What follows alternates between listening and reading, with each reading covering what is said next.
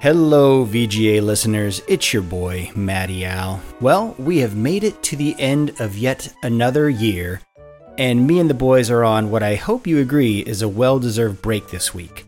But rather than have a break to the programming, we thought we would offer you a special treat to close out the year. Now that you've heard our top 10 games of the year, and boy, what a year it was. There were so many good entries, and now you know the final order. What you may not know is how we arrived at that order. Every year for the last few years over at patreon.com/lasertime, we've recorded a special patron-exclusive show where we discuss our entries and arrive at the final order of our top 10. If you are a Patreon subscriber, first of all, thank you. But you've also had access to this show for about a week now. But if you're not a Patreon subscriber, as a special gift to you, and a way of enticing you to become a subscriber, we're offering you the first roughly 20 minutes of that show as a little bit of a teaser, so you get to hear kind of the setup and where we're going, and you get to hear all the entries. But of course, in order to hear the entire show, you're going to have to go to patreon.com/lasertime and subscribe at the $5 or more level. In the meantime, we are proud to present to you the opening segment of VGA's 2023, The Ordering.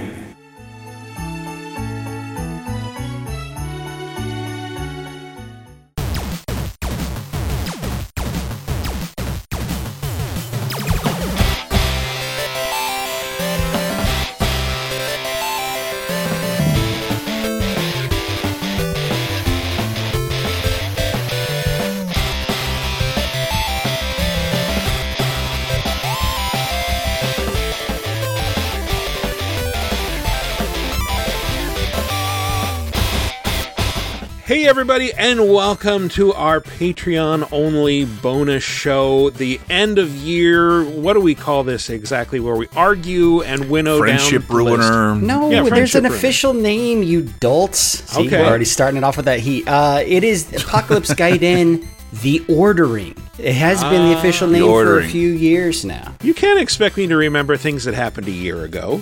That's a good point. Yeah. I mean, ask me to remember the plot of video games from this year. And Yeah. Oh my God, there's been so many, haven't there? Oh my sure God. have. So yes, this is our end of the year, game of the year bonus show where we talk about, we have already at this point selected 10 games that will be our top 10 games of the year as chosen in votes by the hosts, by a couple of people who used to be hosts on this network, by a couple of frequent guests on this network whose opinions we trust. Lots of assholes who like Baldur's Gate. Oh, tons Everybody of loves assholes love Baldur's Gate. Everyone likes Bladder's Gate. Yeah. Bladder's Gout. Yeah, except Not me. Yeah, let's just say friends of the show. We have a select friends of the group show. Friends of the show. Yeah, I don't want to make it sound like we trust these people and not other people. It's just like, yeah, we work closely enough with these people that they're Who's likely to email us back? basically considered part of the network. If you email us back, you're a friend of the show. Yeah. But so, yes, we invited people to vote. And surprisingly, we had, I believe, 10 or 11 games, period, that had more than one vote. Pee Wee Herman did not respond. What a prick. Yeah, I know. What a dickhead.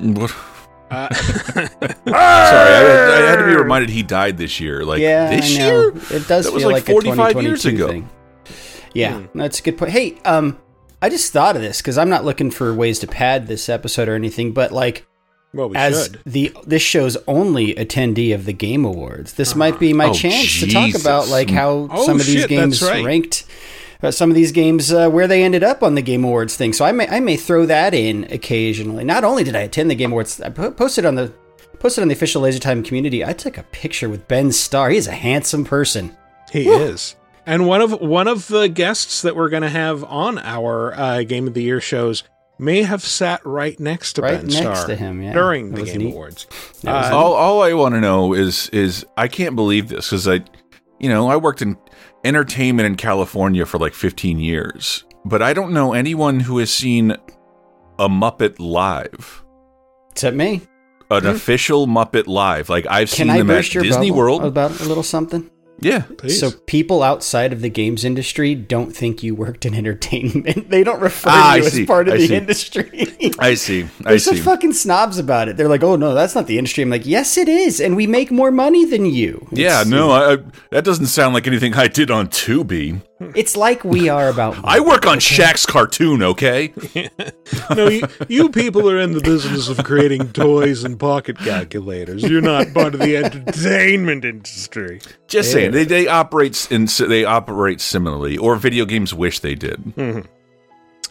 So we have 10 games. No, I wasn't done. Okay, tell me everything continue. about seeing a Muppet live. I can't believe I haven't heard those anecdotes from anyone. Yeah, so man, if you don't want your childhood crushed, maybe don't listen to me for the next minute or so, because I'm about to pull the curtain back, if you will. I've been obsessed since I was watching some SNL coverage, and the Muppets have been appearing live more than they have since the 1960s. They appear on the Today Show, SNL, and I got obsessed with, like, we all know there's a dude under there.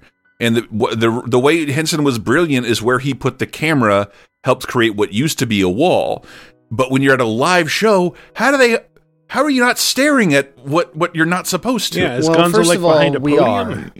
First of all, everyone at the live show that wasn't in frame of the camera could see the stuff you're not supposed to see. Oh, yeah. So Gonzo naked from the waist down, 4-inch penis dangling and if freely. you think his nose is big, no, let me tell you. From what I gather, it looks like Gonzo is taking like a 9-foot pitch black shit in most cases. Well, that's the thing. So like I think part of the illusion of the Muppets is we always assume everything is filmed where stuff is typically filmed of sort of like a stage 2 or 3 feet above ground level, right? Mm-hmm. And what I had to immediately remind myself is like that whole night, like Keeley, when he's in the crowd segments, he's already on a platform that's like, 4 or 5 feet above the rest of the audience, right? But so when the Muppets brought in, he basically like they just filmed that above everyone else. So the dude doesn't need to hunch down. He's not like tucked in a stage or anything. He's just standing up, and Keeley's just on a platform taller than him. And so so the Muppeteers are standing up next to him. So he's on a huge platform. Well, in this instance, my understanding is they've done it different ways. It depends on sure. They're nothing if not adaptable to where they're filming. But yeah, in this case, it was I sent you guys a picture. It was just a dude kind of standing there with his arm up in the air doing Gonzo. I couldn't tell. The chicken. But it wasn't Dave Goelz, it sounded like. I don't know. Was it a 70-year-old man? Because it was his voice. I was 5 rows away. Right in front of me is where Matthew McConaughey and Timothée Chalamet came out. And then, of course, the one thing I wanted to see, Gonzo was all the way across the fucking, the auditorium stage right, whereas I'm like, sitting stage left in that wing. So I wasn't close enough to get a great view. Although a friend of mine, Glenn, was sitting right there, so maybe I'll pick his brain a bit. But no, it sounded like a pre-recorded dialogue. But Dave Goelz Gonzo is the only original Muppeteer. Period. And I don't think he's scooting around and ducking behind cameras. Foo Fighters is the voice of Gonzo. Dave. I can't believe you guys want to have this conversation behind closed doors on the patron-only show and not. Oh, my bad. Well, that's what you get. You get what you pay for, buddy. And that's only true. The good stuff. You get to hear about Gonzo. Patreon.com/lasertime. Yeah, now you can watch. Now you can listen to Michael trying to move along behind the paywall. No, so yeah, that was cool to see in person as well as seeing. But I really was trying to emphasize in our text. I know a ton of people who know a ton of people. I don't know anybody who's seen a real live Muppet performance live. The opportunity has not been there for that many people. I had highlights I didn't cover with you guys. The fact that because technically I was an acceptor, if Sonic Superstars would have won, I was going to be the guy to have to go on stage and say something. You wouldn't have had much time. No, I wouldn't, because that was the first award they gave out, and I was like, oh wait, Doug Bowser was there ready to accept it on behalf of Mario Wonder. But I did get to wait in line for the red carpet, even though I'm not a celebrity, so I don't want to walk the red carpet. And so literally, you know who else thought the same way as me and my PR guy? Reggie Fils-Aimé, who was directly behind me in that line, and Reggie, being a fucking baller like he is, goes, excuse me, to the PR person, goes, yeah, is there a split? He fucking, not only did he ask, is there a way to get out of the red carpet, he knew the PR terminology for it. Is there a split? And yes, I know my Reggie sounds like Obama. That's how he sounds in my head. It's fine. I got a Bigfoot pizza cooling down in the car. I gotta be out of here soon. So like Reggie was behind me in line, and then Reggie's just like baller by himself, just like, yeah, I'm gonna use the split, and he just goes and does his thing. And then we followed him. We were like, we're gonna do what Reggie did because we don't want to be in this red carpet line. Because you should have done it anyway and pretended to be a celebrity and wasted people's time deliberately. Right? Absolutely. Yep. Who are you? The whole time. Let's get this party ended. Kent, don't you recognize me? I'm famous Finnish developer Sam Lake. Yes. I do great at Iceland. My hair's not as good as his. There's no way I could pass for Sam Lake's hair. Oh my God, those cheekbones alone. Oh, right? How do you achieve there's a reason naturally? He tries to put himself in every video game, one of which may or may not be in this episode or this show. Could be. Okay, sorry. But anyway, Game Awards was big, but I'll kind of, as we bring up the different entries, I'll mention if I felt like the thing was slighted or if it maybe got too much recognition. We'll see. But typically, I feel like every year I've come up with a different way to run these, and no matter how I do it, I get accused of, doing what the Republicans accuse Democrats of doing, and affecting this thing, and rigging. He rigs the ordering every year. Come on the scale. Manipulates. No, I'm going to get into character and call Matt an asshole in just a little bit. What Matt does is probably what he does professionally is get things solved and moving pretty quickly. All right.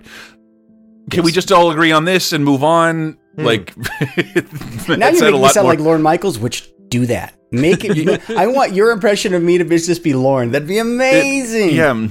So we don't hate this then? Can we say this? So this feels like a 10 to everyone else, right? Yes. No, actually, what I wanted to do, rather than me start off the list to be like, here's mine, I wanted. So everyone's okay with Liza P.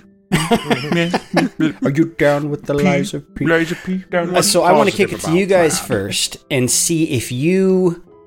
I think actually, Michael, you inadvertently did something that was awesome for this format, which is kind of by default, given behind the scenes that when we were recording different things, we sort of ended up being like, this feels like a natural bottom 5, natural top 5. Mm-hmm.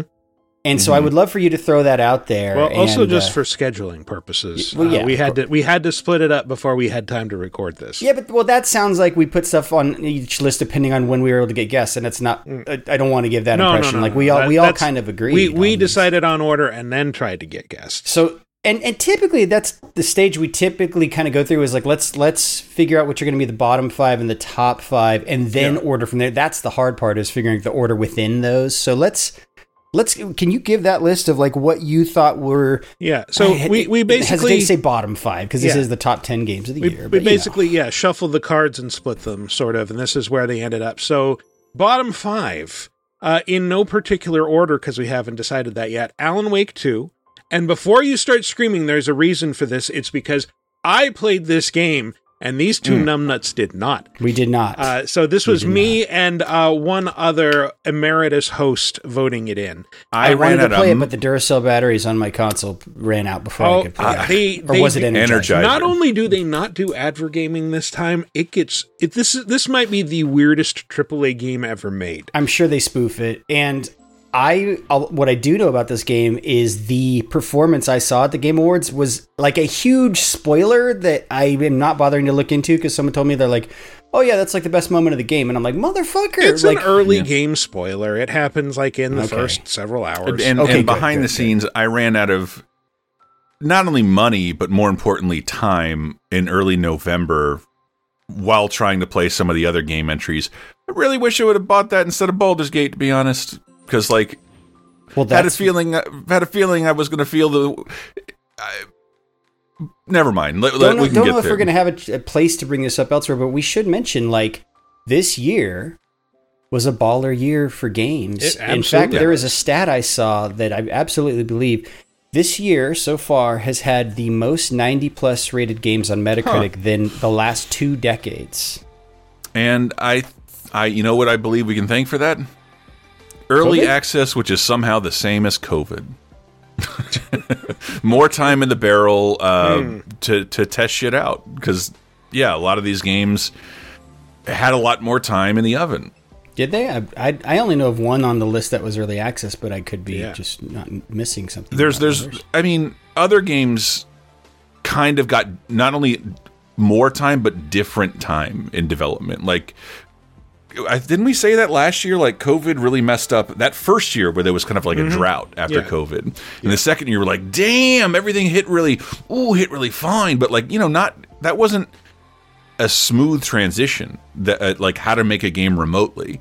That was something people had to work out. And I think as that process smooths out, that's kind of what we got to see. Games that started development during COVID, and these are games that probably had early development during COVID. Yeah, I think most of these games ended up finishing with at least a portion of that workforce coming back to the office for part of the week. So it was kind of like they got a lot of creative stuff done from home, and then they probably finished these games being together in an office. So. Sure.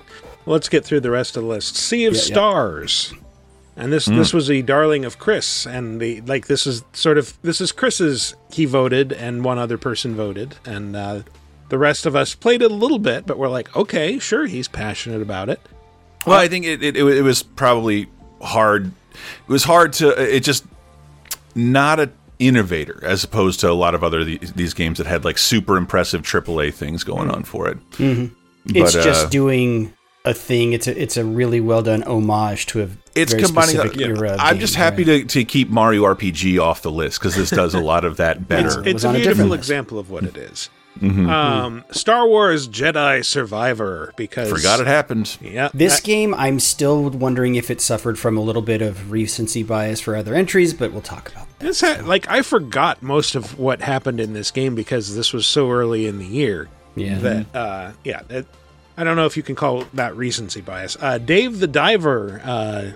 Game Awards, which again might be higher if Michael put more time into this thing. I put some more time into it. A lot of this is like these games need to click with me on a certain level for me to really want to push them through. And like this has to be something like, not only do I think this is really well made and fun, but like I want to keep coming back to it over and over again. Oh, so you're the only one who felt the opposite of us. Cool.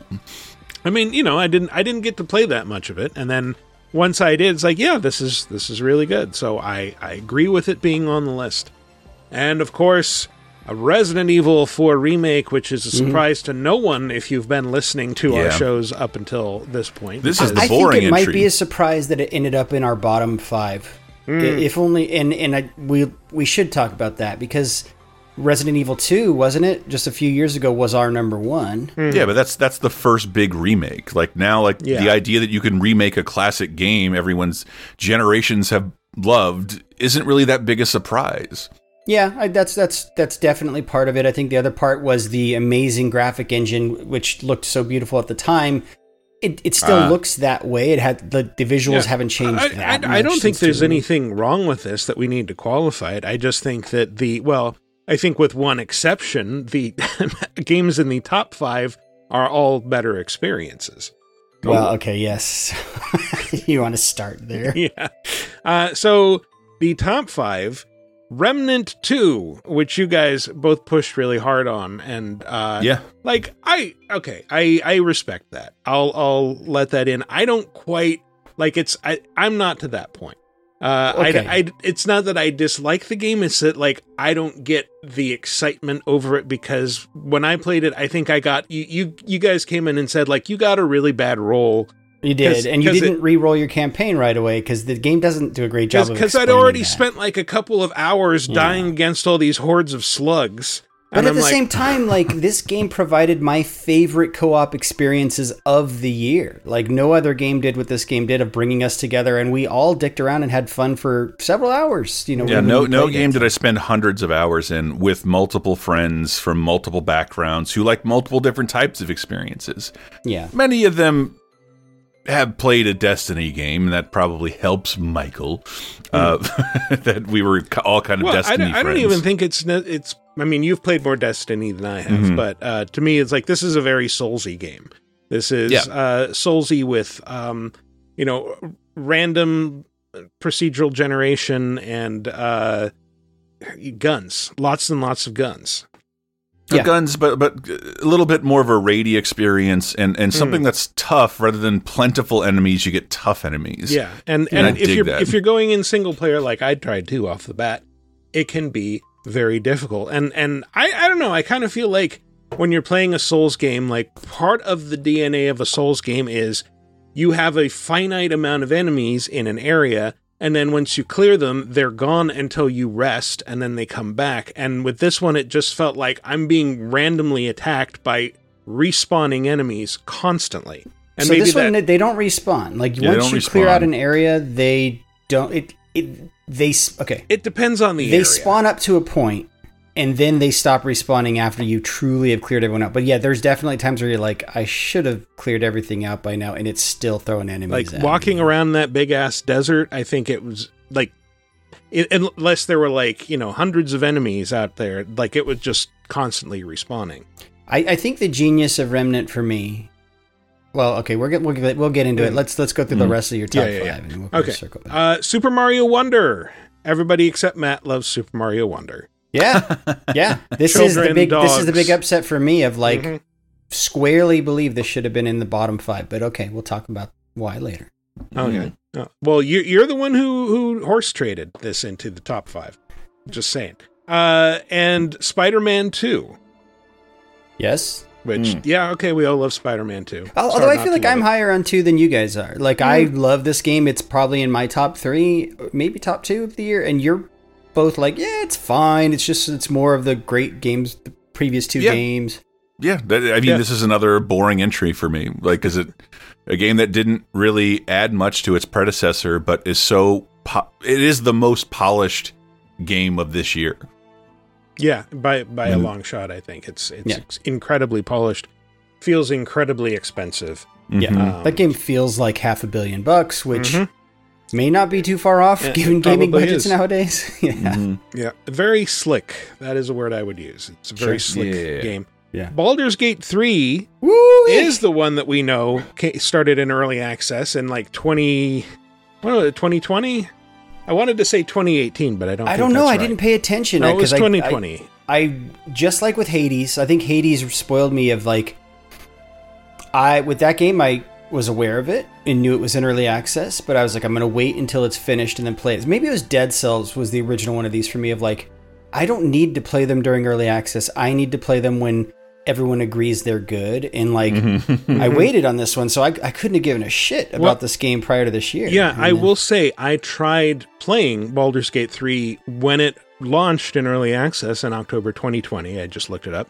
And I was like, well, this is okay, but I don't think it's really for me. Like, I don't know that I even got past that first stage in the ship before kind of giving up on it. And it was really rough and really buggy. And it remained fairly rough and buggy right up until the final version released.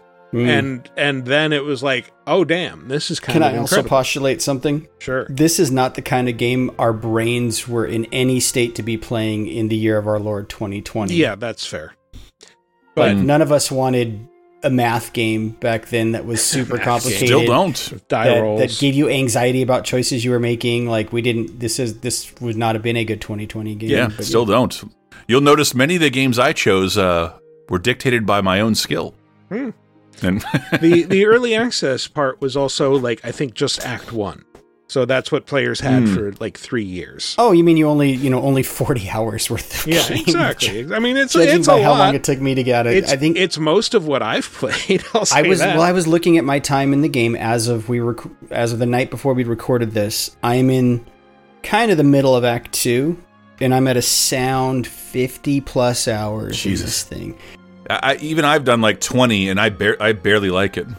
But if you're one of those people who believes someone has to finish the game before they review it, first of all, fuck off, that's stupid. But second of all, like, sorry, none of us have finished this game. But even then, 60 hours in, I'm prepared to defend its position in our top 10. So. And as I'm playing a character kind of slagging it, so am I.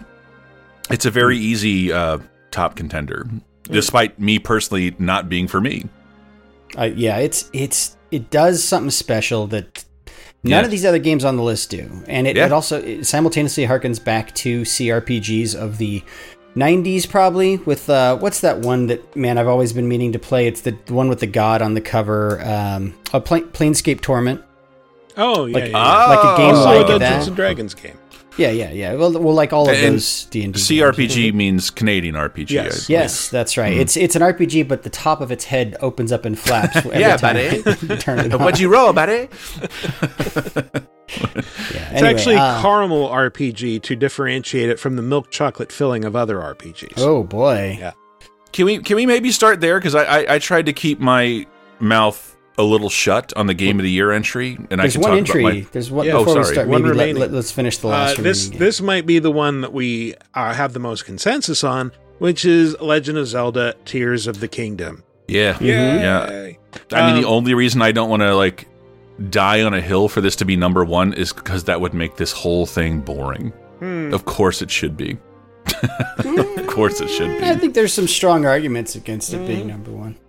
It wasn't. This is the one that surprised me at the Game Awards.